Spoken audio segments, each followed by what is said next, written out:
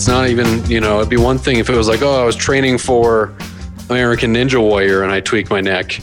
But just rolling out of bed Sunday morning shouldn't be a thing where you tweak your neck. This is the second time you brought your neck up. I mean, is it that big of a deal? Or are you being dramatic, or is this like a real issue? Are you? No, I'm very uncomfortable and in pain. This happens every few months to me, so I'm used to it, and it will get better. But I just wanted you to know, like, there was actually a very good chance that right now you guys would be seeing me as we do this Zoom meeting. We're recording remotely. That I would have been just literally laying flat on my back. Well, don't turn your head too fast. Don't get me excited, buddy.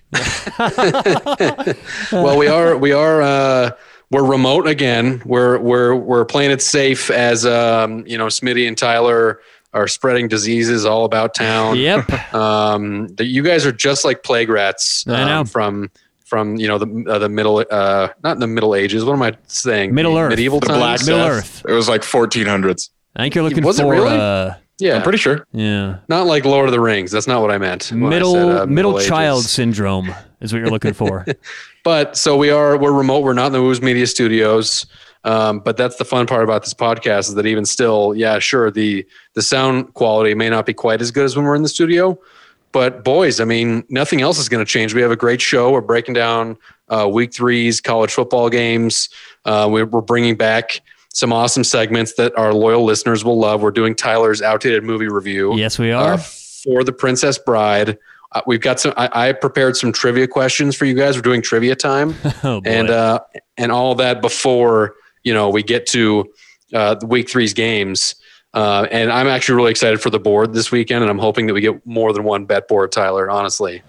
I think we will. I'm ready to go with my best bets. I'm not forcing anything like always, but I think I have 2 that I know we're going to be on the opposite side of. Did you avoid, or the real question, I guess, is did I avoid rat poison from my win over the weekend? Because that's, as we know, that's Nick Saban's favorite term for when the news is praising Alabama football. He wants his players to avoid rat poison. Actually, Yes. Sark said that. He invoked Nick Saban and said the Longhorns have to avoid rat poison after their loss to Alabama. I'm trying to avoid the rat poison as well after my bet board victory over you last weekend. It was a big victory, Will. You're on the right track. You're back on the way. A huge victory. Ways. And we're bringing back Smitty's picks. I don't know what happened the last 2 weeks where I totally spaced it, but we're including Smitty's picks in this week's breakdown as well. So good. That's great. I'm super excited about that. Yeah, exactly. Smitty was a blessing as far as that goes. Last year, Smitty was hot. I feel like yes. He was hot because he was by the grill the whole time, frying Ryan, but he was hot because of his picks as well. So he was hot in both ways.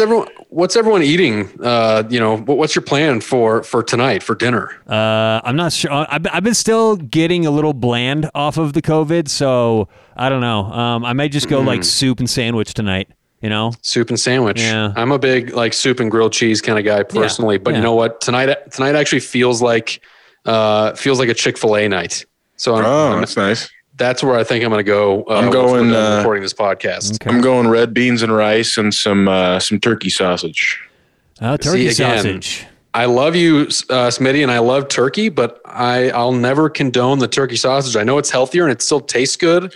Dude, the only reason I do it is because I have gout. Only reason. Oh, right. Yeah. Okay. So now I feel bad. I forgot that. You have because if I eat regular sausage, my foot blows up. Still might be worth it. Pork sausage might be worth a foot blowing up.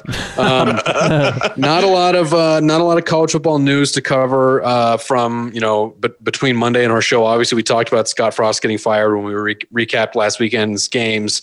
They did announce that Mickey Joseph is going to be the interim head coach. Now, I know he played there, but I don't know actually what his title was on the staff before being named interim head coach. Does anyone know that? I have no idea. No. That's a strange name to me, Mickey Joseph. I'm just going to put that out there. I don't know what to make of it. It sounds like a made up name that like someone just where they grabbed 2 names out of a hat and they came out with Mickey Joseph. Yeah, 2 first names. So it's Vance Joseph's brother. No way. Yeah. So, but I think it's just Vance Joseph. If you look at him, they look identical. Interesting. And he just went under a different name. Vance and Mickey. I mean, what are their parents doing if those are the names they're given to their kids? I'm thinking Vance was first. Do you think Mickey is like a nickname and his real name is like Michael or something like that? Or do you think his actual name is Mickey? Or they're big Disney fans. Okay. Yeah. Well, Tyler's a big Disney fan, actually, just to bring that up. Yeah, exactly. I mean, I am too. I love Disney. Captain Hook. Captain Hook. Actually, that's not a bad name for like a sports bettor. Captain Hook, right? Get the hook. Yeah, that's good. For a what? Like a sports bettor, like a pro sports bettor who like sells picks. Captain Hook, right? Because like the hook. Captain Hook's luck of the year.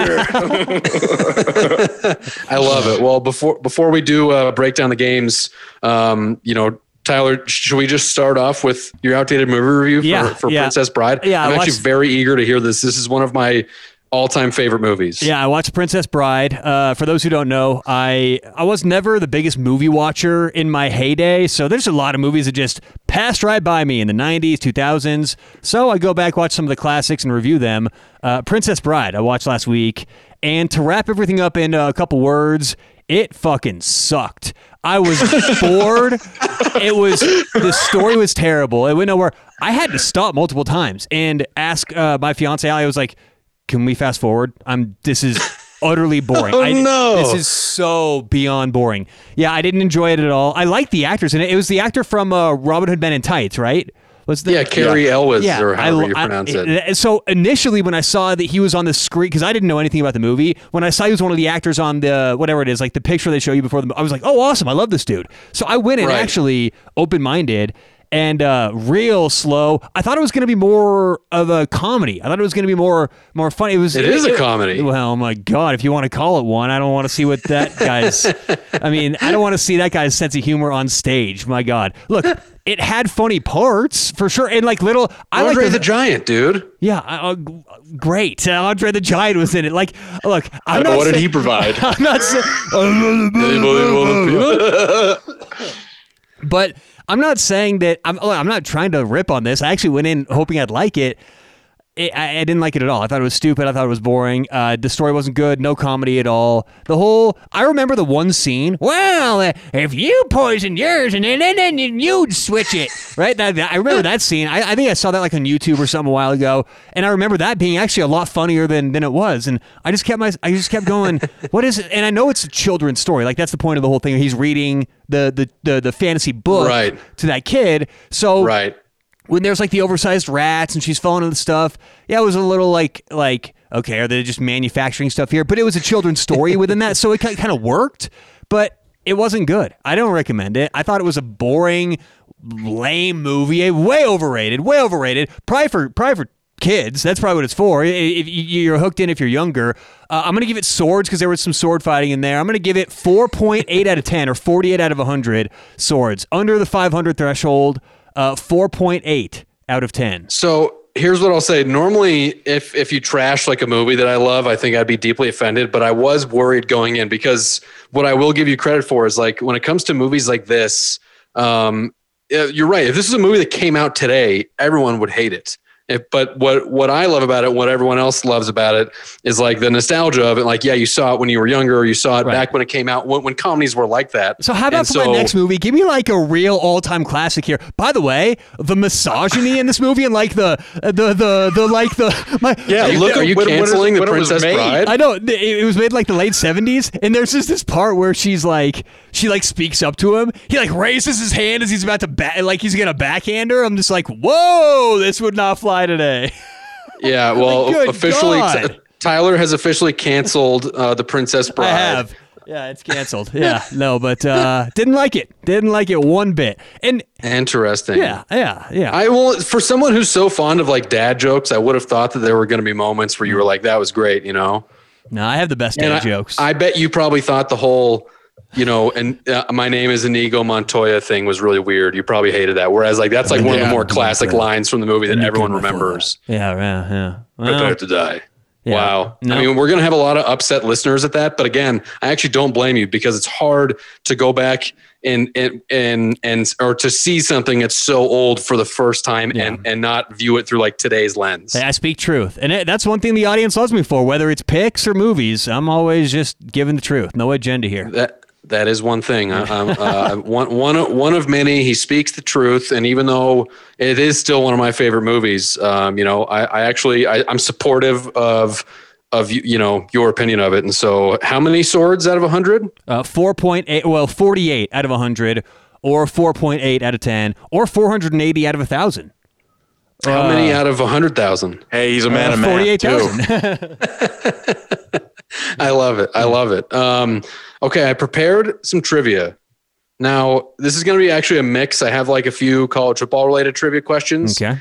And then I just have some other trivia questions because, I've mentioned it on the show. The people that have been listening for a while kind of know that I do have a real goal to go on Jeopardy one day. I love trivia. I watch Jeopardy constantly. I'm very sad that I never got the chance to go on while Alex Trebek was still alive and hosting the show. I just got done reading a really good book about Jeopardy. No way. Answers in the form of questions. And it talks about Trebek and his journey there and a lot of really cool stories like behind the scenes from contestants and what it was like filming and a really cool book. So if you're into Jeopardy or anything like that, Answers in the Form of Questions is really good. It's on Audible. I like one of the highest all-time winners in Jeopardy all time was a sports bettor. Yeah, James Holzhauer. Well, yeah, and a big part of what he did was employ game theory into Final Jeopardy, which had never been seen before. Because going into Final Jeopardy, most people would only risk a certain amount that they were comfortable with up to the threshold of guaranteeing to win, or if you're in second place trying to get first. He came in with this really aggressive all or nothing Final Jeopardy tactic, which actually proved to be better. And I'm not going to go too in detail with it, but it's that game theory that allows sports bettors to, kind of look at things a different way. I mean, I'm in an NFL Survivor contest, right? And it's not just about picking winners every weekend. It's about the game theory of what is everyone else going to pick and how are you there at the end of the season with teams left to pick. So I love game theory. It's super interesting to talk about. But yeah, James Holzhauer, sports bettor, one of the best all time at Jeopardy. Tyler actually picked the Cowboys in his Survivor pool week 1. So wow, so embarrassing. Do you want to address that publicly? I'm in 3 Survivor contests, and this is what I mean. Most people, the overwhelming picks this week were Baltimore, Indy, and the Bengals. Bengals actually lost outright. But the risk with that is you can only use teams once. So the good teams get used up once early, and people are done. 2 of my 3 entries, I had the Washington Commanders this weekend. So that's what you look for each week. Teams that will likely not be favored again in the season in good spots. And so there you go. And so you're supportive of a team that used to have like the R words as their name. Is that what you want to come up publicly and say that you're supportive of that? I almost exclusively bet on the Cleveland Guardians now. Yes. I prefer those. He's a big Dan Snyder supporter. Oh, I actually love the new. I loved when they were just a football team, and I actually think the Commanders is cool. The new helmets are sweet. Yeah, so I like their unis. I think they're cool. No, I'm into it. I like it a lot too. They have like a college vibe to them, honestly, which is what I like about it. Let's talk some college. Let's get to some college. All right, so let's talk some trivia. Trivia. These are our questions I put together for the both of you. Okay. And we'll start with the college football ones. Are we alternating? Because there's no buzzers here, right? There are no. I mean, and I did not bring my buzzer. No. Did you guys bring your buzzers for this Zoom podcast? I don't have my buzzer. No. I have a different kind of buzzer, but no, I don't. Smitty's got a certain buzzer in his drawer. Okay, the first question. Here we go. Which 2 teams hold the record for both not both. Which 2 college football teams hold the record for, first of all, longest winning streak and longest losing streak? Smitty? Is this all time? So this goes back to the 20s? Yeah, all time college football history. One team holds the record for most wins. One team holds the record for most loss. I'm going to go Bama. Bama for wins, I'm assuming. Oh, I thought I thought the winning and the losing was the same team. No. It's okay. They're two teams. Give me a second then. I'm gonna go this all time. I'm gonna go winning. I'm either gonna go OU Nebraska. Let's go Oklahoma, and losing. Is it a Power 5 team, a current Power 5 team that's losing? Yes. They're both Power 5 teams. Okay. No Princeton, none of that shit. So I'm going OU, and then losing streak, I'm going to go... God, I feel like it's recency bias. But I'm going to go Kansas. Okay. Smitty? Okay, I was thinking the same thing with losing as Kansas, but my winner is Notre Dame. By the way, Kansas got to win. Kansas beat West Virginia on Saturday, so shout out to number one in Big 12. Number one in the Big 12 ranking. Sorry, who did you guess? Last couple of years, Kansas. Yeah, so I did Notre Dame as winningest and Kansas as lose. Okay, Tyler was right. The longest win streak, Oklahoma, the Sooners. Nice. Now you were both wrong on the longest losing streak. I'll give you a hint. Okay, it's a Big 10 team. Is it Texas? Big 10. Oh, Big 10. Sorry. Also, recency bias from Smitty. Shout out the Horns, who are back. Rutgers? Naeth. Nope. I'm gonna need one more. We're just gonna guess here. Michigan State. No. Okay. It is the Northwestern Wildcats. Oh wow. I don't know when that streak happened, but it could have been like the 80s. They were not a good program for a while.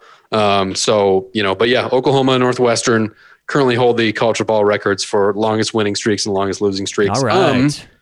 Who were the two teams that played in the very first college football game? Yale and Princeton. Smitty? Yale and Harvard. It was Rutgers and Princeton. Okay. Now, interesting note though, this first game, the rules were totally different. They were like kicking the ball and shit. Like it was basically a soccer game. So while Rutgers loves to claim like we invented college football, the game that they were playing was not at all what. And this is like 1844 or some shit. People 1844. Welcome out to the people were taking the Sooners weren't even Sooners yet, but there were people in wagons making their way out west. They were at this point, so. soon to be Sooners. Soon to be Sooners. Now that's a joke. You put that in Princess Bride, that gets 48 swords. My last. Oh boy. My last question, and the reason why I brought this one up, it's not because I think that either of you will know the answer, or really that any of our listeners will. Oh, good. But let's get one. The reason why I picked this question is because I actually think the answer is something that one of you would guess, or that Tyler would just naturally guess. So, what nickname did Roger Staubach earn while playing college football during his time in the Navy? The Cock. Think of like what you would nickname him, Tyler. Roger what would Staubach? you nickname? Yeah, well, yeah. What would be like a nickname you'd give him?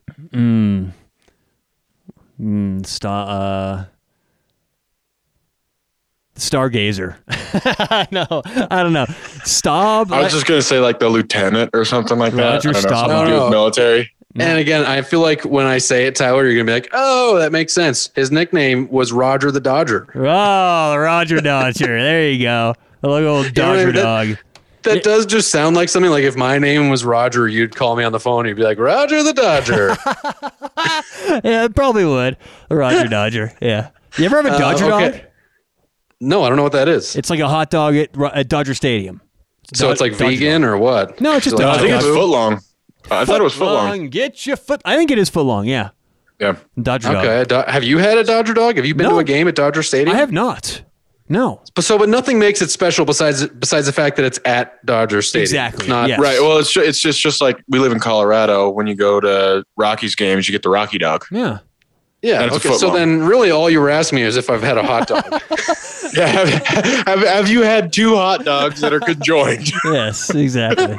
Okay. And how about some regular trivia questions? Okay. These are just good old fashioned trivia questions that may come in handy for my time on Jeopardy, or maybe yours. Maybe this will, get the fires going for both of you to want to join me on Jeopardy. There's no way 2 out of the 3 of us are making it on Jeopardy, bro. That's a good point. Yes.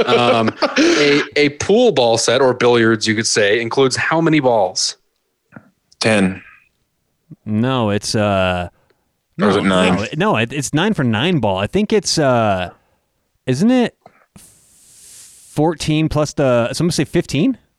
16. There are 15 plus the cue ball. 15 plus the cue ball. Yeah, 16 balls. Okay. How many, the average human body contains how many pints of blood?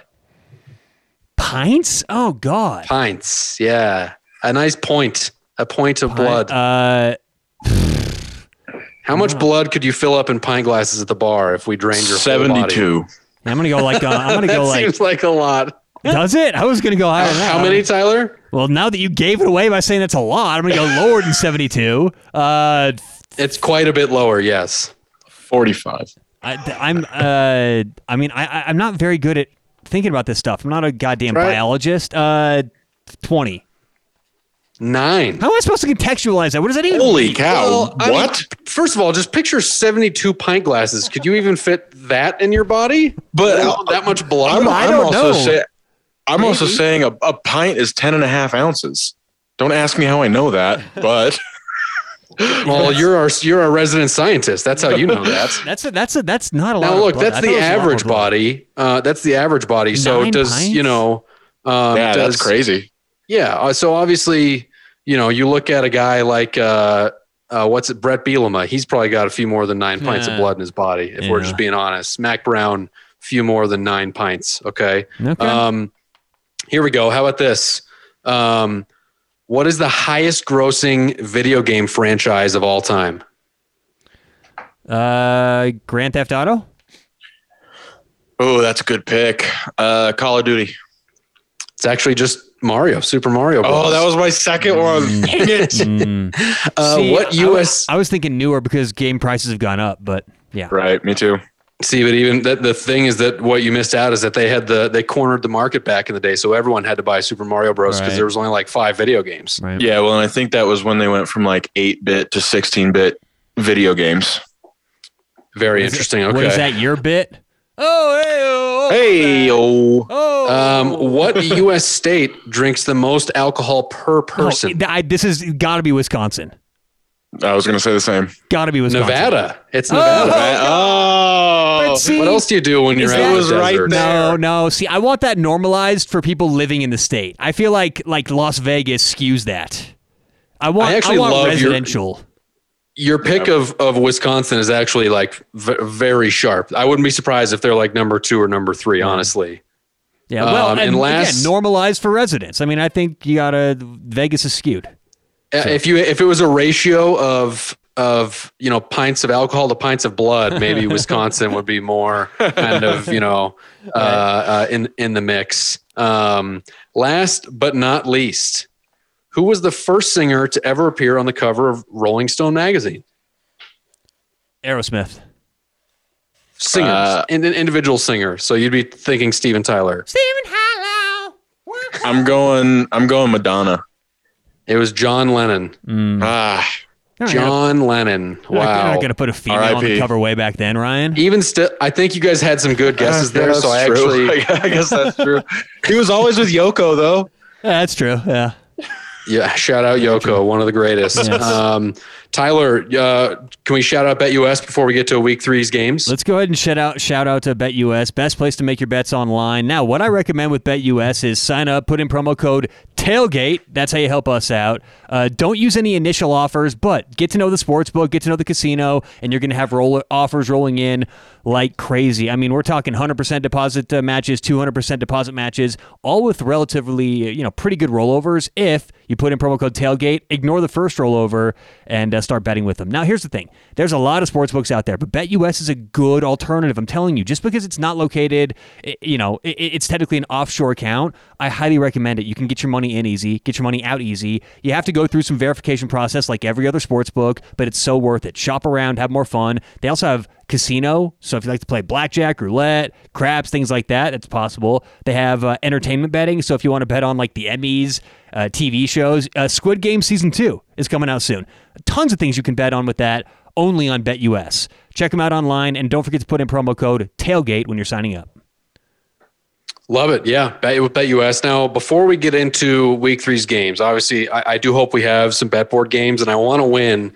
And I'd be willing to cheat, actually, to win. And I bring that up because this was sent to us. We got a DM on our Twitter account.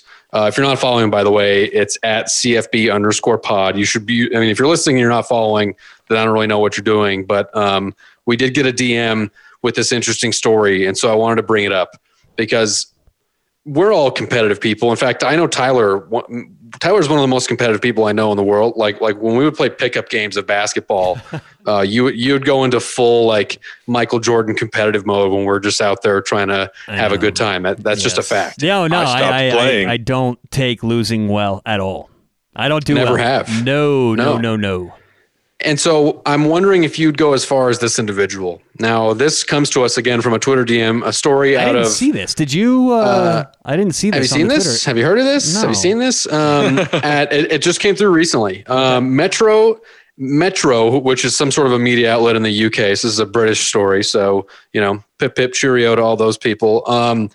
Here's the headline. The world of chess has been rocked by the biggest scandal in years after a player allegedly used wireless anal beads and its vibrations to signal his next move. Nice. Now, I mean, commitment, first of all, off the charts. God. Off the charts to be willing to go to those lengths potentially. Now, it's not confirmed. It sounds like these are unsubstantiated claims that this guy did get suspended for cheating.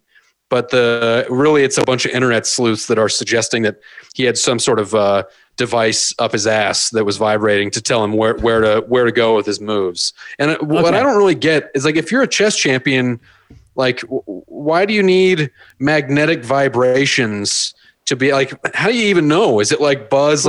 First 7 buzzes tell you where on the left it goes, and yeah. So I'm curious. It's probably because you can easily tell where to go. It's A7 to B6 or whatever. So I'm sure it's just a small buzz for the first letter and then a numeric thing for the. And the only reason I think that is because in the late 60s, a group of computer programmers from Caltech went out to Vegas and they used computer buzzing devices in their shoes with roulette. And it's a whole different kind of thing. But the idea is, yeah, you can. The buzzes can tell you certain things, whether it's in your asshole or whether in your shoe, about what to do and what moves to make. Now, the chess thing definitely feels better. The chess thing is weird because everything's based on the moves of the other player, and so it all has to be circumstantial, and that's where it confused me for chess. So he'd have to have someone actively watching the game, plugging in the best moves, optimal moves, and then they would then program that information to his butthole. But in terms of just the chess thing, that's where that story surprises me, is because it's so reactionary to what's going on. Well, look, there's ways something in your shoe makes sense, but it seems up your ass is just a little more sensitive. So maybe you're a lot less risk. Yeah, maybe they're checking shoes, and maybe there's just more sensitivity, so you can really dial in the messaging. But that I have a lot of questions after hearing that too, because if someone's watching, putting in the best stuff, that's just theory based. Like chess moves, there's not one good move for a set up on the board. So also, I question that. If there's someone that's outside that's feeding them the moves, why isn't that guy just competing because he's good enough to know? Yeah, They're just running computer simulations, looking it up, or maybe he's on chess.com trying to get the optimal move, but optimal isn't always the best chess.com. thing. Yeah, that's what I use. They got in on it early, right? Yeah, there is a chess.com that does chess. Oh, okay. Out there. I thought maybe you were just throwing that out there. He's on chess.com. I actually am on it all the time. I love chess, but and yet you do it without any support. Let's say. Yes. What I find interesting is that if he did pull this, which look, again, it's not being reported on by the Associated Press, so our sources aren't exactly of the highest level when it comes to journalistic integrity. But if it's true and he was able to keep a straight face the whole time, that's actually impressive as well. Because you would think it would look like he was being tickled or something. Exactly. That's more difficult. I want to look that one up. When I went to after every move the opponent makes, he just gets a little shiver. I know. He just tenses up a little bit. It's boy, this guy's taking this guy's sweating profusely. I don't know why. I actually have that's kind of close to. I know a lot about that because when I went to MIT, and by the way, the rule of MIT is the exact opposite of the rule of Fight Club. Right? If you go there, you kind of have to talk about it. Yeah, exactly. But, of course. But we during one of my classes, we actually had to build a program to play chess against other students. And what you usually do is just called brute forcing it, right? So you do, if this happens, then that happens. You just put in hundreds of lines of instruction. But it's interesting because they've now made computer programs that react and they interpret the best move based on what you did. So maybe they just had some like super sophisticated algorithm that was proprietary that they were using. That could be the case too, but that's really interesting. I'm going to have to look that up. And I bet there was some sort of like a brute force method to insert that as well, would be my guess. So yeah, I was thinking what's off season like for that guy. All right. Oh god. Shout out MIT. Again, what is the MIT mascot? I always forget. The Beavers. The Beavers. Shout out to Beavers. MIT, our favorite MIT grad in the whole world, right here, Tyler Walgie. Now we have week 3 games, and I love this board, Tyler. I'm giving out, of course, a billion picks like I always do. I'm hoping that you have a handful as well. I've got several bets that I really like, and a couple that I'm strongly leaning that we could maybe negotiate or see if I land on the other side. I like a strongly leaning. I dig that. All right, we start off Friday night. We got Florida State at Louisville. The Seminoles, a 2.5-point road favorite going into Louisville.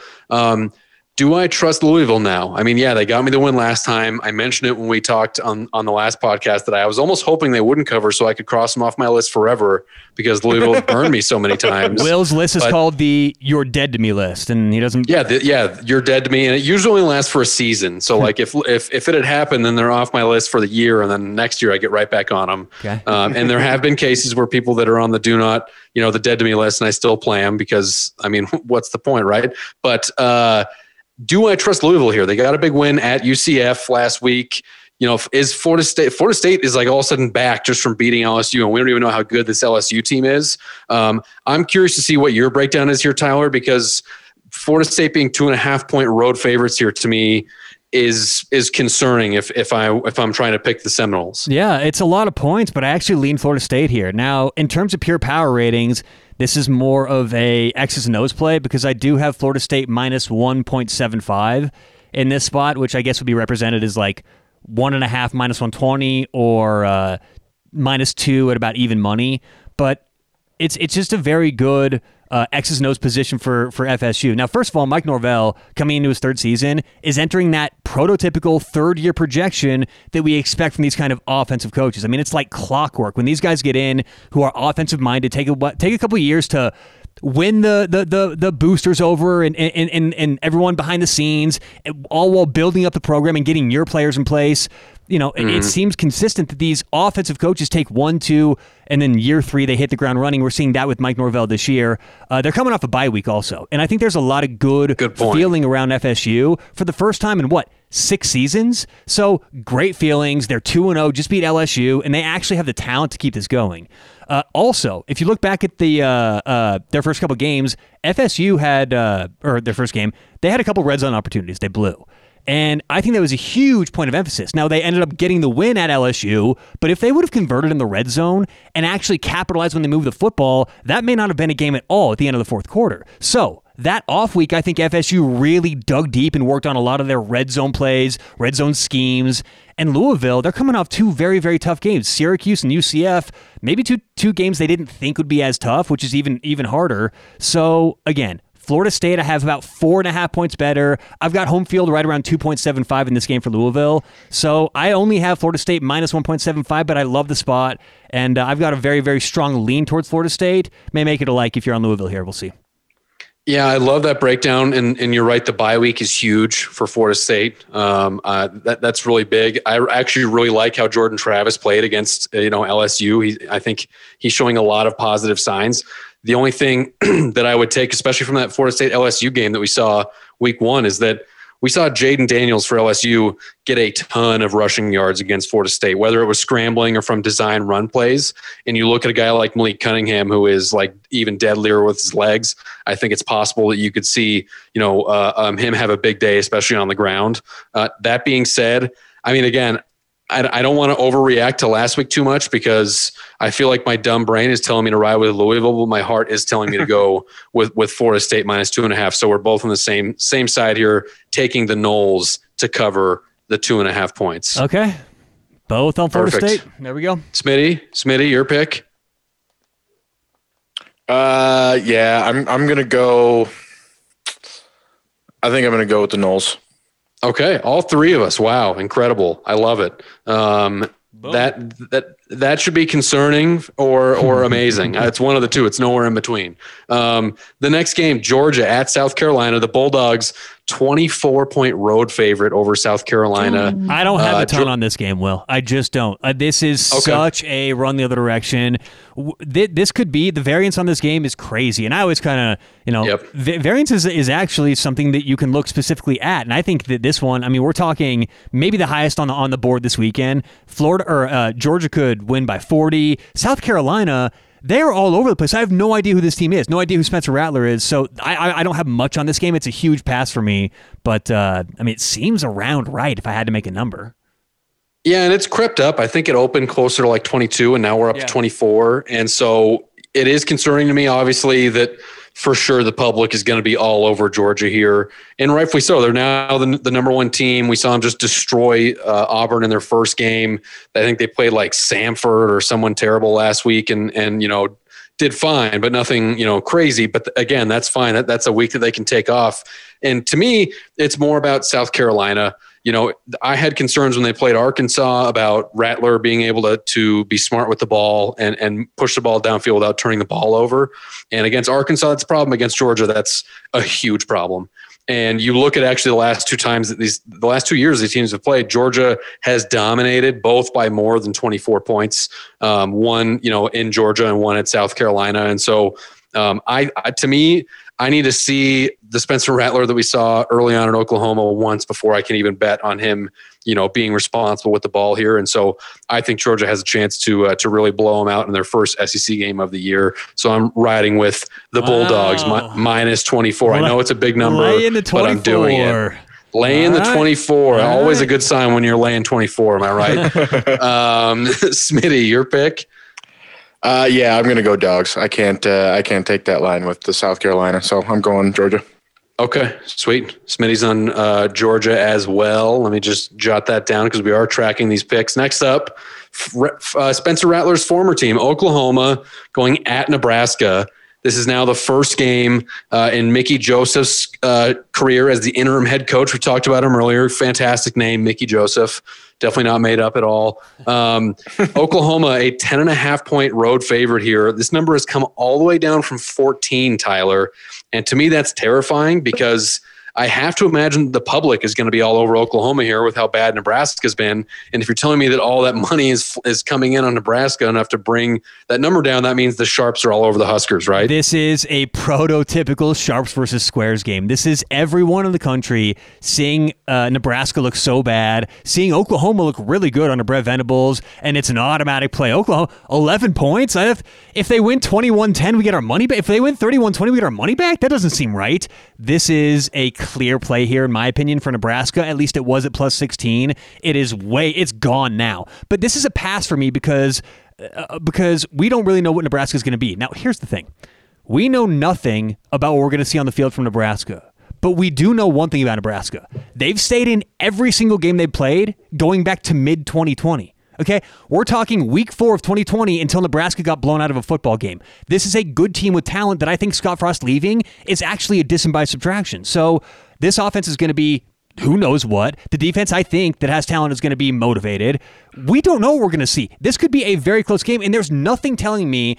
It's like, why? Why would Oklahoma pull away? I've seen nothing on offense to say that Oklahoma's elite. They've been stressing defense. This is going to be a low-scoring game. Both teams are going to want to hold the football. Nebraska's offense could go crazy this game. As we said, they have talent. There's a reason why they haven't gotten blown out in like 25 football games, okay? They are good. They were dragged down by, I think, Scott Frost, to very conservative game plan, didn't know what to do late in the games. I like Nebraska in this spot. I'm not going to bet it because it's 11, and I can't do that if I could have got it at 16 a couple days ago. But this is not a place where you want to now be betting on Oklahoma like crazy. Nebraska's in a good spot here. Watch out if you're betting on the Sooners. Yeah, I mean, you definitely nailed it on the head. I mean, this is for sure a big motivation game for Nebraska and for the players. It's kind of like a wipe the slate clean kind of moment. to have that line come down so much, you're right. I mean, this is all about sharps versus public. And I agree with you. To me, Oklahoma, especially on offense, hasn't been very impressive. And even though I think that bringing in the transfer quarterback from UCF, Dylan Gabriel, was a good move on paper. I mean, ultimately the guy doesn't have a lot of experience playing like a Big 12 schedule. And he's been okay, but he hasn't been fantastic. The Oklahoma offense hasn't been incredible. I do think their defense is really good. And to me, that if you're going to be betting Oklahoma here, that's where all of your faith has to lie. Is that the Oklahoma defense is good enough to slow down Nebraska, and Nebraska's offense has been good. They've been scoring on people, but how many really good defenses have they played at this point? I don't know. It for sure worries me that line has dropped down. If I have to make a pick at this point, if you can get it 10.5 as opposed to 11, I'd be going with the Sooners here, because I do think their defense is good enough to force Nebraska to maybe make a couple turnovers. And the caliber of Nebraska's defense. I mean, I mentioned it, and you did, Tyler, as well, that Oklahoma's offense hasn't been great. Well, this is a fantastic opportunity, against a bad Nebraska defense, which is what it has been. And so I don't love the pick. If I'm forced to bet it right now, I'd take Oklahoma minus 10.5, not Nebraska, because I think that kind of new coach, injection of energy or whatever can only come so far. And we don't know anything about Mickey Joseph as far as being a head coach. He could be even worse at making big game time decisions than Scott Frost. I don't know if that's possible. We'll find out, but I'm with you. I don't love this pick either way, but since I'm going to give one out, I'm going to give out Oklahoma minus 10.5. But I think we're overreacting, and that's fine. But I think in terms of the Nebraska defense, we're just overreacting to what we saw last. I mean, they've got a lot of guys back from, at least a lot of Letterman who played last year. I mean, they had pretty good efficiency stats last year. I know they've given up points and yards, but I think a change in philosophy, game plan is going to go a long way for this team. So, okay, fair enough. Stay away from Tyler Smitty. Your pick? Yeah, this one I don't. I think I'm going to stay away from. I do like the whole situation of Scott Frost being fired, Nebraska at home. It's an old rivalry. Brett Venables at Oklahoma. There's just too many unknowns for me, and I haven't seen enough from either team to go with either team. Honestly, if I had to bet on it, I'd honestly go the under, which I have at 66 right now. So. I just think what we see from Nebraska this game is sort of the bowl game approach, where new coach. Yeah, me too, and that's why I'm scared to bet. New coach, rivalry game. I mean, Lincoln's going to be going crazy this game, and you're going to see the fake punts, the trick plays. I think you see Nebraska put everything out there. Interesting. Okay, fair enough. Yeah. I'll go with, I'll be brave enough to take the Sooners minus 10.5, although I don't feel wonderful about it. Right. I'm just committed. I'm committed to giving out picks because that's just who I am. As they say in poker, you are now pot committed, which they used to say about me in high school for a totally different reason. certainly only you and not us both. Yeah, we weren't involved. No. Yeah. I mean, certainly we spent a lot of time together, but not those things. Cal going on the road at Notre Dame. I'm apparently backloading a lot of my games because I don't love this one either, but I've got some good stuff on it. Yeah, I mean, look, this is just an interesting one to me because obviously Notre Dame 0-2, things are off to a really bad start for Marcus Freeman. Where does the motivation come in? And now they lose Tyler Buchner for the season, I believe, the starting quarterback. We'll see if that ends up being a negative or not because I don't think we know a lot about the backup that's coming in. I know he's a little more mobile, it sounds like. To me, this is about the Notre Dame offense wasn't very good against either team that they played so far. And I think that Cal's defense is solid enough under Justin Wilcox, who is like a defensive-minded head coach. For a long time, he was defensive coordinator at Wisconsin. Before that, always did a great job. I think it's solid enough to keep them in this game. I'm not sure that I don't know. I look at Notre Dame from a motivation standpoint as being just either way. Maybe the players are totally down on the fact that they're 0-2 and like for sure eliminated from what their season hopes were, which is making a playoff. Maybe they're just as motivated to prove everyone wrong after that terrible upset to Marshall at home. And now they get Cal coming in, but 11 points is a lot. I think Cal has, when you look at I think the total for this game is like 40 points. Yeah. It's going to be low scoring. It's low scoring. So 11 points is a big spread for a low scoring game. But I mean, look, last week Cal played last week Cal played UNLV. 13-point favorites. They won by 6. It was close in the second half of that game. So we are not looking at a team in Cal who can move the football very well. They played UC Davis and UNLV, two of the lowest defensive efficiency teams so far in football, so I'm not impressed with Cal's offense at all. That's why it's going to be a low-scoring game. And actually with Notre Dame here, I kind of lean Notre Dame in this spot. I just can't bet them because I have no idea who Marcus Freeman or this team is. New coach, new quarterback. This could be all over the place. But I think that the average person is going to be looking to bet Cal because guess what? Notre Dame got killed last week, right? This is what we've seen early in the season is if a team gets killed, they're going to get money against them in the following week. And I never think it's as bad as we saw. I don't think Notre Dame's that bad. So they were a pretty big downgrade this week in my power ratings, but even so, I would lean towards them, but I'm not going to bet on them because I don't know who they are. Don't know what to expect from them at all. Marcus Freeman could be a really good coach who's had a rough start and he's going to be fine. He could also be a dumpster fire in the works. Right. So we have no idea.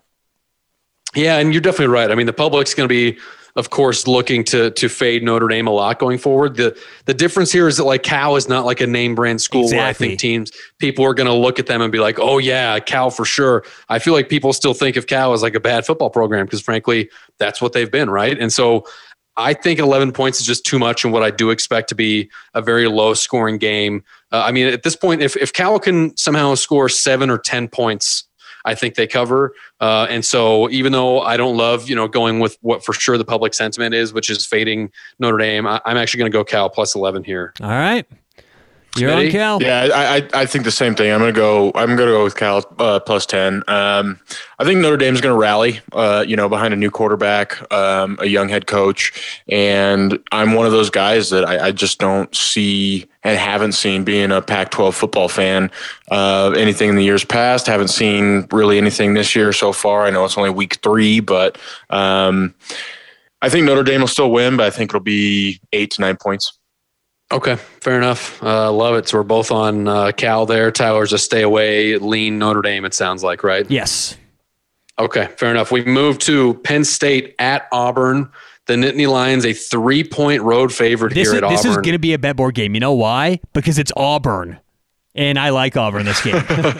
And Will goes against Auburn every single game. So I go against Penn State constantly, actually. You know what? That's true. That is true. Will goes against Penn State. Only if Bo Nix is the quarterback does he go against Auburn. So this is the Will go against game. So who are you going on? This is the don't bet either side because you hate them both. Look, you're right. I did go against Bo Nix a lot, and I don't want to bet on TJ Finley either. Have you seen what Auburn hasn't played anybody this year, and TJ Finley's numbers look like he's played 2 teams that are really good defenses because they're terrible. I think he has 1 touchdown, 2 interceptions in 2 games so far. He, of course, is the transfer from Florida who, he lost his job to Anthony Richardson last year at Florida.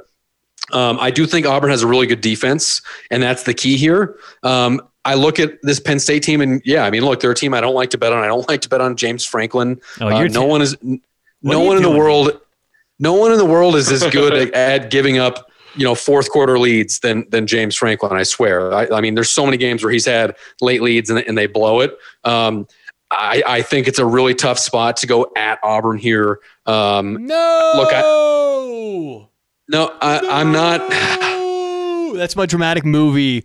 Here's my biggest problem. My biggest is I think that at the very least, what Penn State has is they have playmakers, and Sean Clifford is a guy who can make plays at points during the game. I don't love him. I don't think he's great, but he's proven that he can do it in some tough spots before. And even though I like Auburn's defense, I think it's going to be a very low scoring game.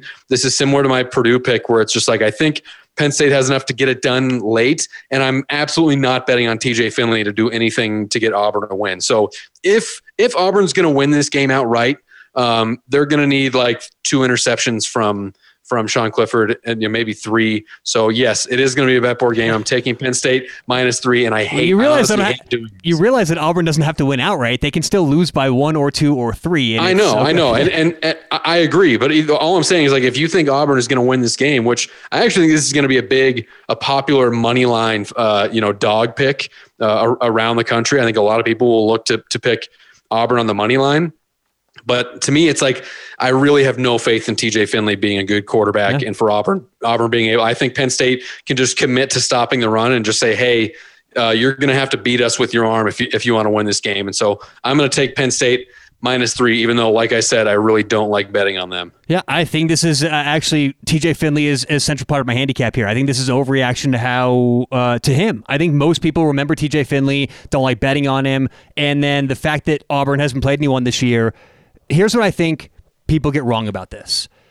Auburn hasn't played anyone. We're about to talk about a couple other teams like this, like Michigan State, Washington. We're about to talk about. They haven't played anyone this year. Auburn hasn't played anyone this year. But I think a lot of people get this backwards. It's not they haven't played anyone, therefore we don't know how good they are. It's they haven't played anyone, therefore we shouldn't know how good they are if they got beat or if it's a close game. Auburn's come out and blown the doors off. They're outrushing their opponents 495 to 128. I mean, it's not even close. So Auburn's done all they've needed to do. And upon further inspection, because I was hesitant on this game, because the same thing, it's like Penn State had a really tough game out the gates on the road, which we all saw them win, right? That's why everyone's betting on Penn State. Let's not lie. That's why everyone's betting on Penn State. They played a good team and won. Auburn's played no one, and it's Auburn. And in that game, Penn State actually didn't surprise me at all with what they ran. Very bland. They got the job done, and actually they should have won by double digits if you look at expected points. Auburn, by the way, they enter this window of the same window I wanted to bet on Kentucky last week, where they have shown nothing. All offseason, they've been prepping for one game and one game only. Penn State, because last year they went on the road at Happy Valley, lost a very, very close game. This year they've had that circled all offseason, and he's even said that. He said, Brian Harsin said in the offseason, weeks 1, weeks 2, we don't know what we're going to see. As a matter of fact, I think my guy who I work with, my partner, who we filter stats together, we get we share information. He gave me 4 running plays that Auburn ran the whole second half their first game. And it was in different sets, different looks, but the idea is it's like the off-tackle stuff. This is where I'm not as good. Remember, Will, this year I said my goal in 2022 is to improve my X's and O's and my on-the-field stuff, my approach there. This is exactly that, because you look at Auburn, and you're right. In the past, I would have said they didn't play anybody. Look what they're doing. But they're not doing anything. If you can run 4 running plays in one game, that's going to be a nightmare for your opposing coaches in the upcoming weeks. So I think that Penn State is in for a world of hurt here. I think Auburn's going to have so much up their sleeve that Penn State's not ready for. Now, there's a reason why Penn State's -3 on the road. But I'm getting an SEC team, underdog at home, non-conference. By the way, I have some stats here. If you take an SEC non-conference home underdog, this was laughable. It's almost 72% against the spread they cover. So You may say Auburn's not a classic SEC team. I don't buy any of that. They're loaded. They've got a lot of good players. As long as this defense can frustrate Penn State, which I think they can, they may win this game. I love Auburn +3 here, and we got at least one bet board game this week, so that's a good thing. Well, technically we have 2, right? Because I took, or is that the only one we have so far? Yeah, it's the only one. We're both on Florida State. And okay. Good call. Yeah, you were on Oklahoma, but I leaned Nebraska. You're on Cal, I leaned Notre Dame. But yeah, that's our first game so far. Smitty, your pick? Yeah, I'm going to go with Auburn as well. That's not. Come on, Ryan. That's disappointing. Why? Because I love when you two were against me. I love when you two. I wanted you to say, Penn State's the way to go. Listen. I think the only reason I say that is because, like you said, Auburn, dog at home, and until Penn State, like we even Will said, until Penn State proves it that they can go into those harsh environments and pull it out, then I'm going to go with the home team. Tyler, especially in the SEC, it just means more, Walsh. It just means more. Yeah. Shout out the Sun Belt. The Sun Belt where it just means even more. Yeah. I mean, I think Tyler just wanted you to pick Penn State because he thinks that he gets like 2 bet board wins if we both bet against him. I just no, and I think you guys are. I think you guys obviously are. I just like when I'm the only one on a game for some reason. Well, like there's nothing worse when I love a game and I go to do a little extra. And we all agree with you. Well, yeah, and it's like CBS Sports loves this pick. I'm like, God damn it, Well, yeah, and I will say again, it's a lot because I think. I don't know. I just have a hard time betting a 3 against a hometown SEC team. Right. And that's why these spreads matter. I think it's going to be a very, very close game. But, Brian Harsin also, he's not the most likable guy. He's not being embraced by the higher ups. Like, in a weird spot, this is sort of like a must-win game for him. If he loses this one, this is going to be a long season. So weird motivational spot early in the year for an SEC coach who doesn't usually get this non-conference. But either way, that's why I like it, and there you go, bet board game. We move on to BYU at Oregon. BYU coming off the big home win over Baylor. Tyler and I were both wrong about that one. They get the overtime dub. They're 3.5-point underdogs at Oregon. This is like a classic public bet, right, Tyler? I mean, the last time we really saw Oregon in a game that everyone was watching, they got stomped on by Georgia. The last game we saw with BYU, they get a win over a really good Baylor team. So why, I right now I'm just assuming that the betting public is running to bet BYU plus 3.5 here, right? You would assume so. I think most of the squares are doing that. Now, it's really, really interesting to watch the way the market moved from a week ago today to right now. Because before BYU beat Baylor last week, this spread was Oregon minus 1.5. Okay? So think about that. BYU wins and Oregon goes all the way up to minus 3.5. That's a weird thing to me. That's a lot of incomplete information. And I think BYU looks really good this year. I don't understand the downgrade for BYU based on a couple injured receivers, which what did we say last week? They were like 75% to play anyway. Now they were ruled out. They may not play this week. But if you think that 2 receivers missing from BYU deserves a 3-point adjustment, I would disagree with that. I have question marks about Oregon. I'm not so sure that BYU isn't a really, really good team that's under the radar right now. So for that reason, I just think that BYU is a little dangerous. Oregon, some question marks, and I'm on the side of the public here. Look, just because the public's on a side doesn't necessarily mean it's square. A lot of times they randomly pick, at least seemingly randomly pick, and hey, half the time they're going to pick right. So I'm leaning. I don't have a bet this game. I'm leaning BYU. It's just really interesting, though. Oregon minus 1.5. BYU beats Baylor. And then the line goes to Oregon minus 3.5. So interesting there, but yeah. Yeah, and I wonder if it has a lot to do with like the difference in play style that you might see from Oregon versus a team like Baylor, right? That being said, like even if Oregon wants to air it out more, not to just like always be harping on him, but like Bo Nix hasn't had a fantastic career, and yeah, he had a rough game against Georgia, like a lot of quarterbacks would. I actually think that you look at how he was playing last year at Auburn, and it was promising. And so maybe it's just that they think that Oregon here, is going to have a lot more talent on the field than BYU, despite what everyone wants to say about, Mario Cristobal, including what I've said about his time at Oregon. Like, we know he recruited well. That team is loaded with like 4- and 5-star guys. But I mean, I think I'm just hesitant to lay that many points against what I agree with you, Tyler. BYU is a really good team. The play style isn't always super modern, I guess you could say, on offense. It's kind of an old school offense as far as the play calling style. But that being said, they're a good team. They're a good defense. Kalani Sitake just continues to prove people wrong as to the caliber of coach he is. And we still don't know a lot about Dan Lanning, right? We really don't know anything about him. I'm hesitant because, again, I think that the public is going to be all over BYU here. And so maybe that's concerning, but I'm with you here. I'm going to take BYU plus 3.5. There you go. And I just want to make it clear, that's a very, very slight lean for me, just on that side of the fence. So, Smitty, your pick? Yeah, I'm going BYU as well. I just think they're they've got more continuity as far as their starters, their coach, and yeah, I just don't know really what to expect from Oregon right now. I think Oregon's going to be a good team at the end of the year. I just don't think they have it completely all kind of in stride right now. Yeah, for sure. Fair enough. All right, we're all on BYU. We move on to the current leaders in Big 12 standings, the Kansas Jayhawks. I mean, wow. 8.5-point underdogs. Rock chalk, baby. At Houston, rock chalk. They're turning things around. I can't believe that. I mean, they were 14-point or 13.5-point underdogs at West Virginia last week, and they get the win outright. That game was wild. There were swings up and down, but to me, if you're a Kansas football fan, first of all, wow. I mean, I'm sorry. It's been a rough go for you, but it's promising to see signs like that, because I don't think that West Virginia is all that bad of a team. And it's especially interesting to me because you look at that West Virginia offense, which is coached by Graham Harrell.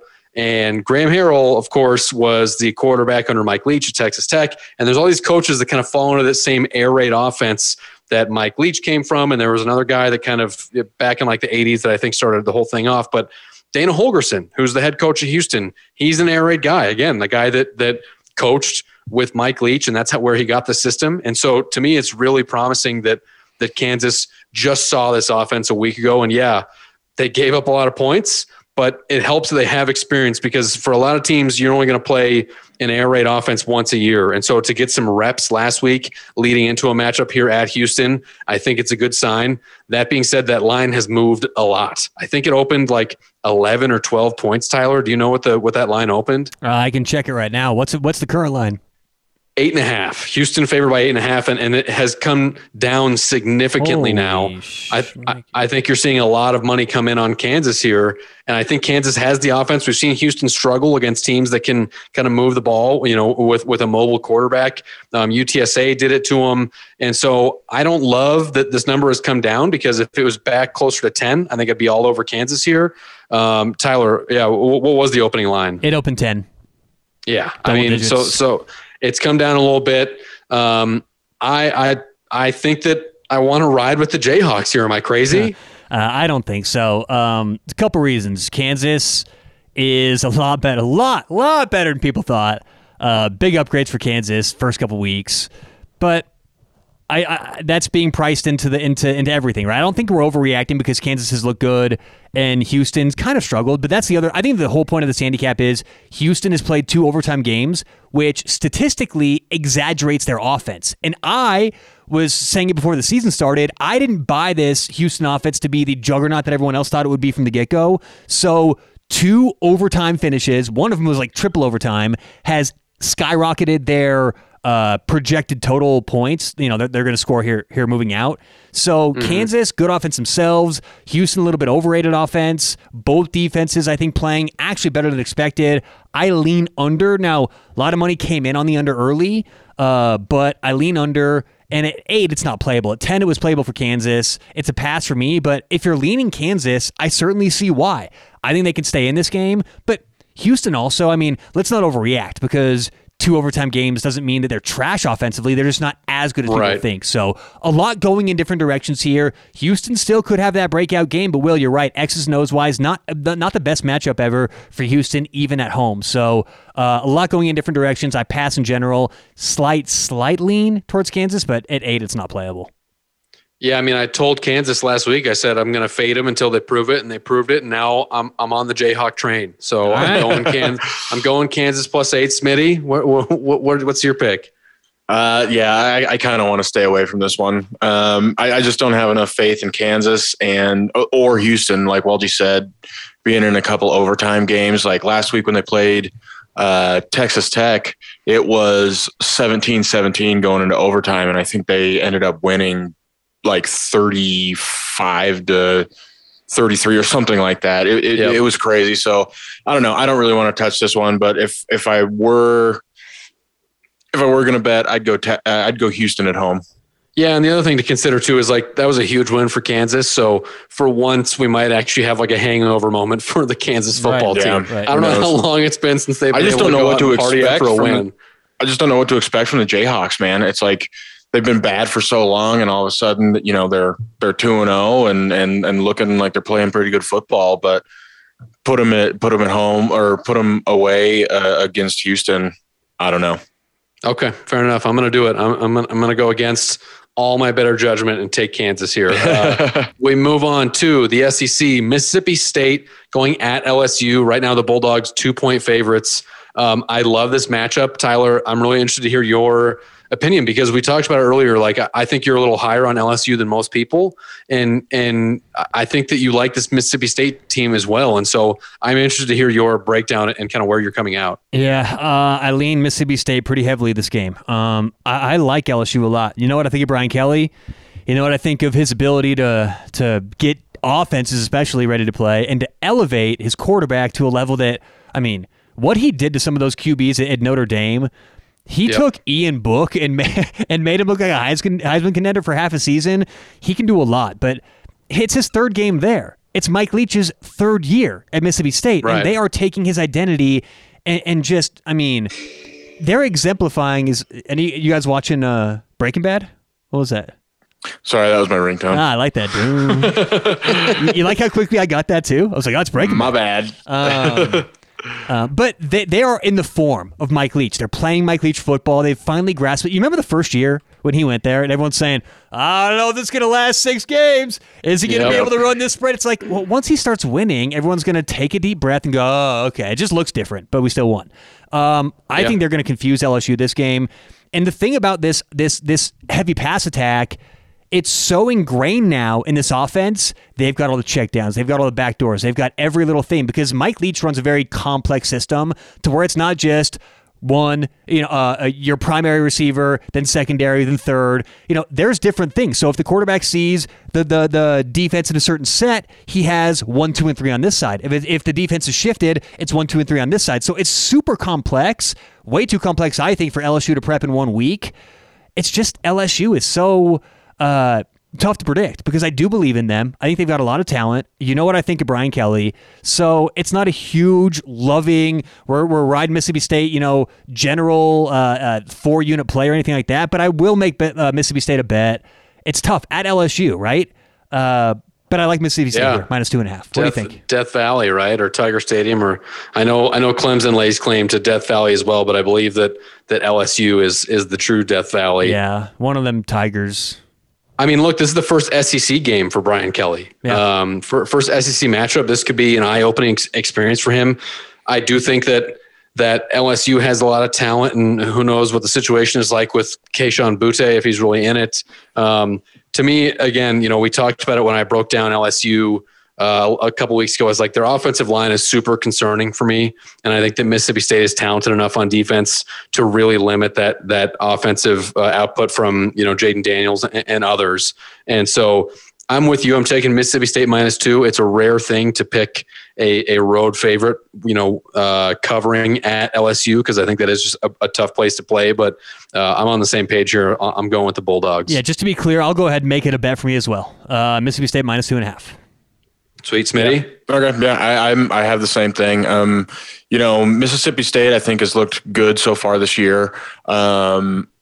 As with other teams that we've talked about, just within this week's breakdown, I think that Brian Kelly and LSU are still kind of trying to find their footing. Where I think Leach is kind of already found that to a certain extent. I think he kind of got a bad rap from his time at Texas Tech, whether it's true or not or whatever. But yeah, I think that Mississippi State kind of runs away with this one. Yeah, and I wonder when the last time that Brian Kelly faced off against an air raid offense or a good air raid offense, for that matter. So I looked that up, but upon further investigation, he had his hands so little involved in Notre Dame in the defense. Right. I don't know if he's going to sit down with the coaching staff and say, hey, here's what I want to do. I don't know. And again, I don't know, but I'm not so sure how involved he's going to be with that anyway. And what we do also know about the coaches he surrounded himself with, it was not his first choice for coaching staff. Right. So I think we may have a defensive coordinator approaching this with not a lot of Brian Kelly input. That's another reason why I'm on Mississippi State here. Yeah. Okay, fair enough. All right, we're all on the Dogs then. Michigan State going at Washington. This is one Michigan of my bets. State, they're a 3.5-point underdog at Washington. This game is fascinating to me because Michigan State highly ranked. Obviously, they had a great year last year, but they haven't really played anyone this year. They played two easy games. They've won them by a lot, so that's a really good sign. Both these teams have. Yeah, absolutely. Yeah. But like Washington, you look at last year they were so bad that Jimmy Lake got fired. We know the defense was always good, but their offense was terrible this year. They bring in Michael Penix, the transfer quarterback from Indiana, who has experience playing against Michigan State. Michigan State with experience, that defense will have played against him as well. And so there's some interesting factors here. To me, I feel like the betting public is going to be all over Michigan State as a dog here. I think the Washington defense is very underrated, and for them to actually have an offense that is solid potentially is a good sign for them. I think they're a real kind of a sleeper underdog team here. I'm interested. I don't know. I'm worried to see. I think, Tyler, you and I were both on the same page going into this year about Michigan State, that they maybe were a bit of an overachieving team last year, and we saw some regression as far as like overall record this year. Like, I like a lot of their players that they do have, but they're not like a deep and like, well-rounded team, and especially on defense, they're really thin in the secondary. I think that Washington can take advantage of that, and I think that you factor in, the travel going all the way from Eastern time zone to Pacific. I'm going Washington -3.5 here. I don't love it. You're mad that I'm on the same page. Yeah. Well, not so much that it makes me feel bad about my bet. I just thought this was going to be a bet board game, and I was really excited for it to be a bet board game. Because at the end of the day, I do lean with Washington -3.5. I may have overdone how much I'm on them, to be honest, because power ratings wise, it's definitely not a play. But I have questions about Michigan State, like you said, Will, in the secondary.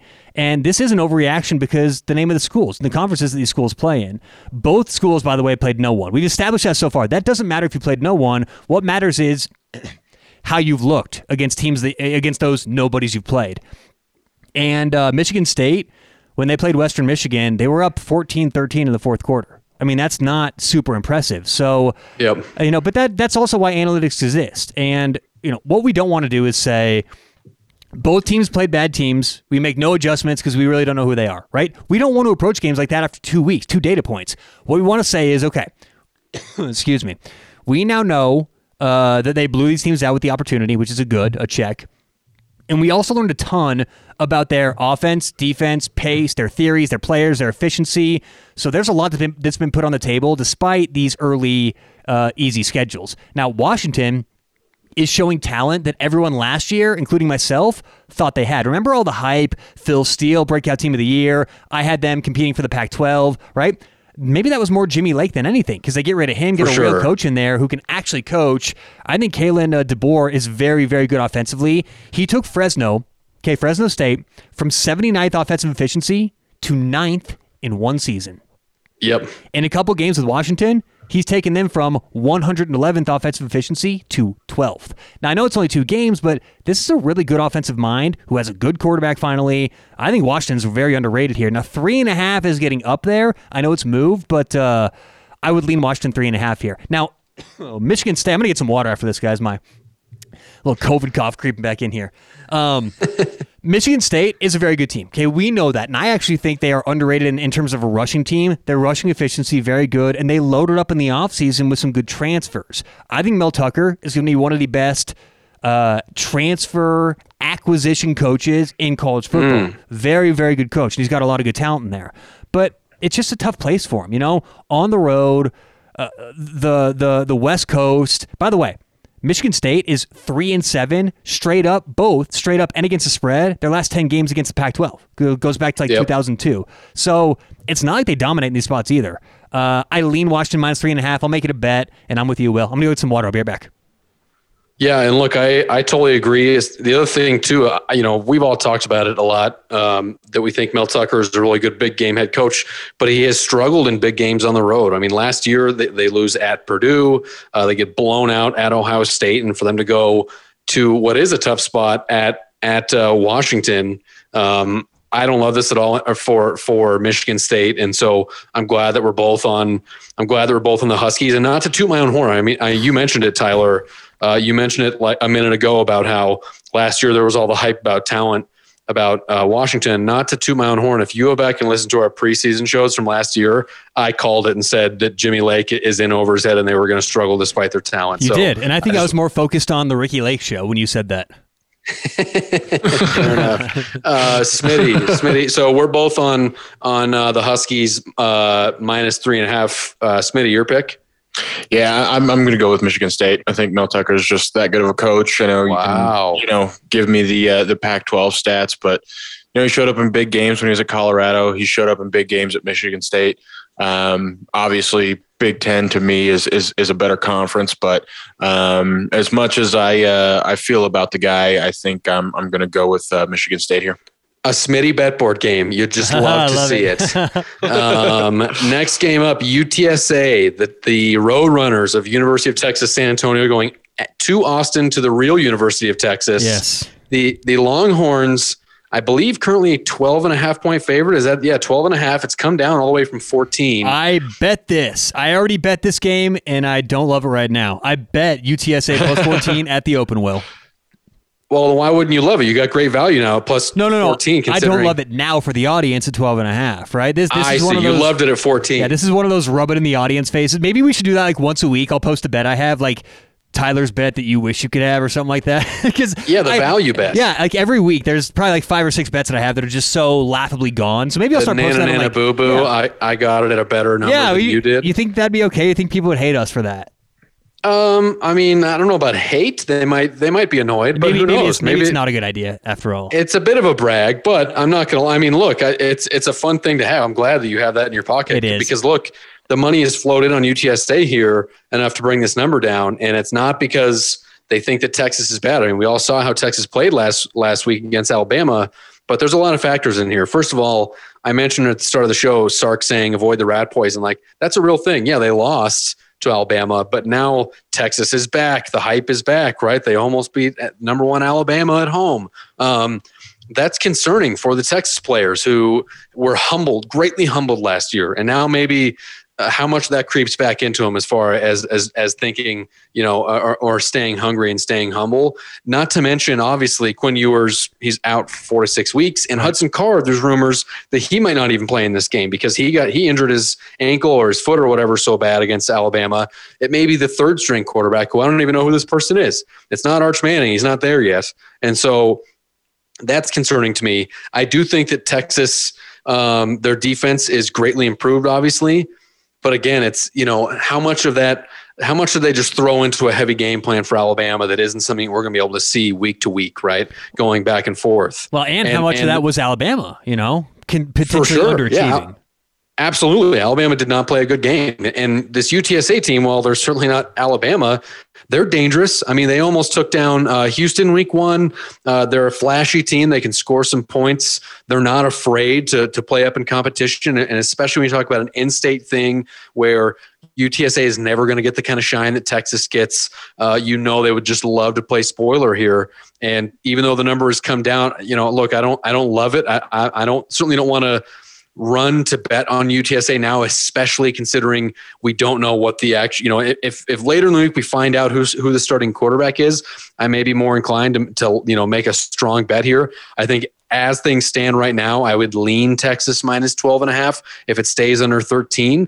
But I'm very nervous about it, especially not knowing what the quarterback situation is like. Yeah, I don't buy Texas not being flat for this game. This whole thing about rat poison, it's adorable. It's good headlines. It's so funny in the press conference. But you remember what happened last time Nick Saban said the whole rat poison line?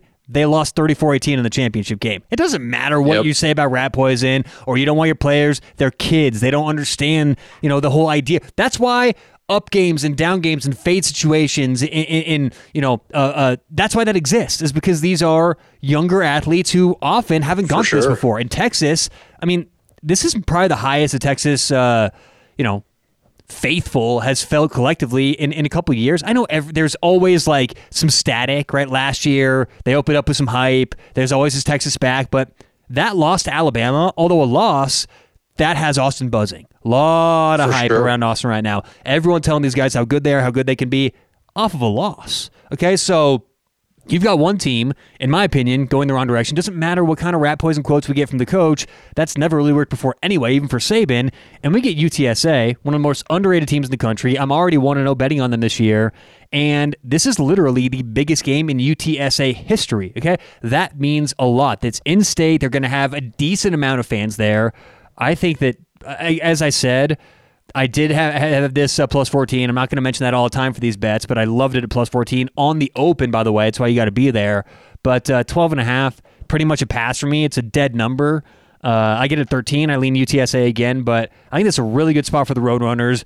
More underrated UTSA's offense than any other kind of part of this handicap. They can score. They can move the football. I just wonder, can they switch their game plan up enough? Maybe they can, maybe they can't, but Texas is probably going to score points too here, right? UTSA is going to give up some yards. What does Texas do in the red zone? That's going to be a big, important factor here.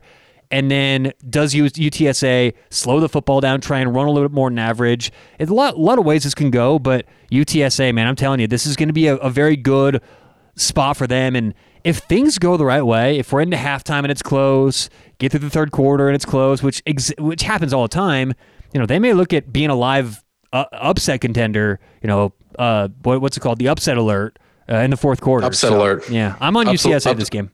Upset contender. Smitty, Smitty, what's your pick? Yeah, I got UTSA as well. Just a lot of questions with, possible letdown after a huge game against the number one team in the country. Questions about their quarterback. I mean, obviously, both teams are beaten up, but I would expect Texas to be a little bit more, even their healthy guys that are going to play after coming off a week against Alabama. You never know. So, yeah, I like the Roadrunners, 12.5. Yeah, and actually there's some other rumors kind of floating out there that aren't quite as popular, that Bijan Robinson may have injured himself in the Bama game as well, and it's less popular. There's rumors he may not play in this game. To me, I'd want to see Texas commit to the run game, because really they didn't do that much against Alabama because it didn't work from a game flow standpoint, and especially if they're having an unhealthy quarterback or a third string quarterback, they need to commit to the run game. Sure. It's definitely all about if Texas comes out flat, right? If Sark continues to motivate them. We saw last year that they did a really bad job of letting one loss turn into two turn into three. Eventually they had 6 losses in a row.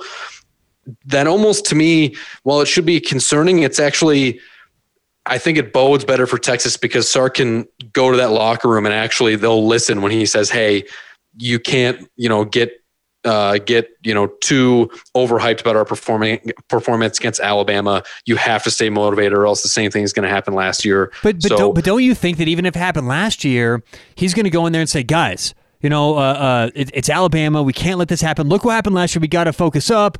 We've got UTSA coming in here. We've got, it's so different when it's UTSA, because even if it's like an out of state, that's one thing. I'm sure Texas looks at UTSA way below them because it's the University of Texas at San Antonio. So that doesn't help. And the other thing that doesn't help is they open up Big 12 play the week after. Go on the road to Texas Tech. And I'm not too concerned about their matchup with Texas Tech. But now at this point in the season, it's Big 12 or bust, right, for Texas. So you got a look-ahead game next week, opening up Big 12 play, a spot they haven't lost in 5 years, their first Big 12 game. Coming off the Alabama game, I just think it's a very, very bad spot for Texas.